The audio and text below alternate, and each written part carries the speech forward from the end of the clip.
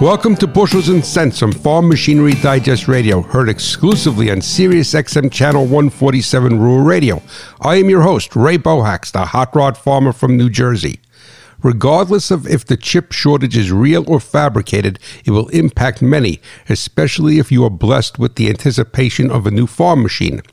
Many combines are being shipped without the ability to create a yield map, even if there is a yield monitor. Some dealers are doing their best to integrate older, pre-owned electronics into the brand new machinery.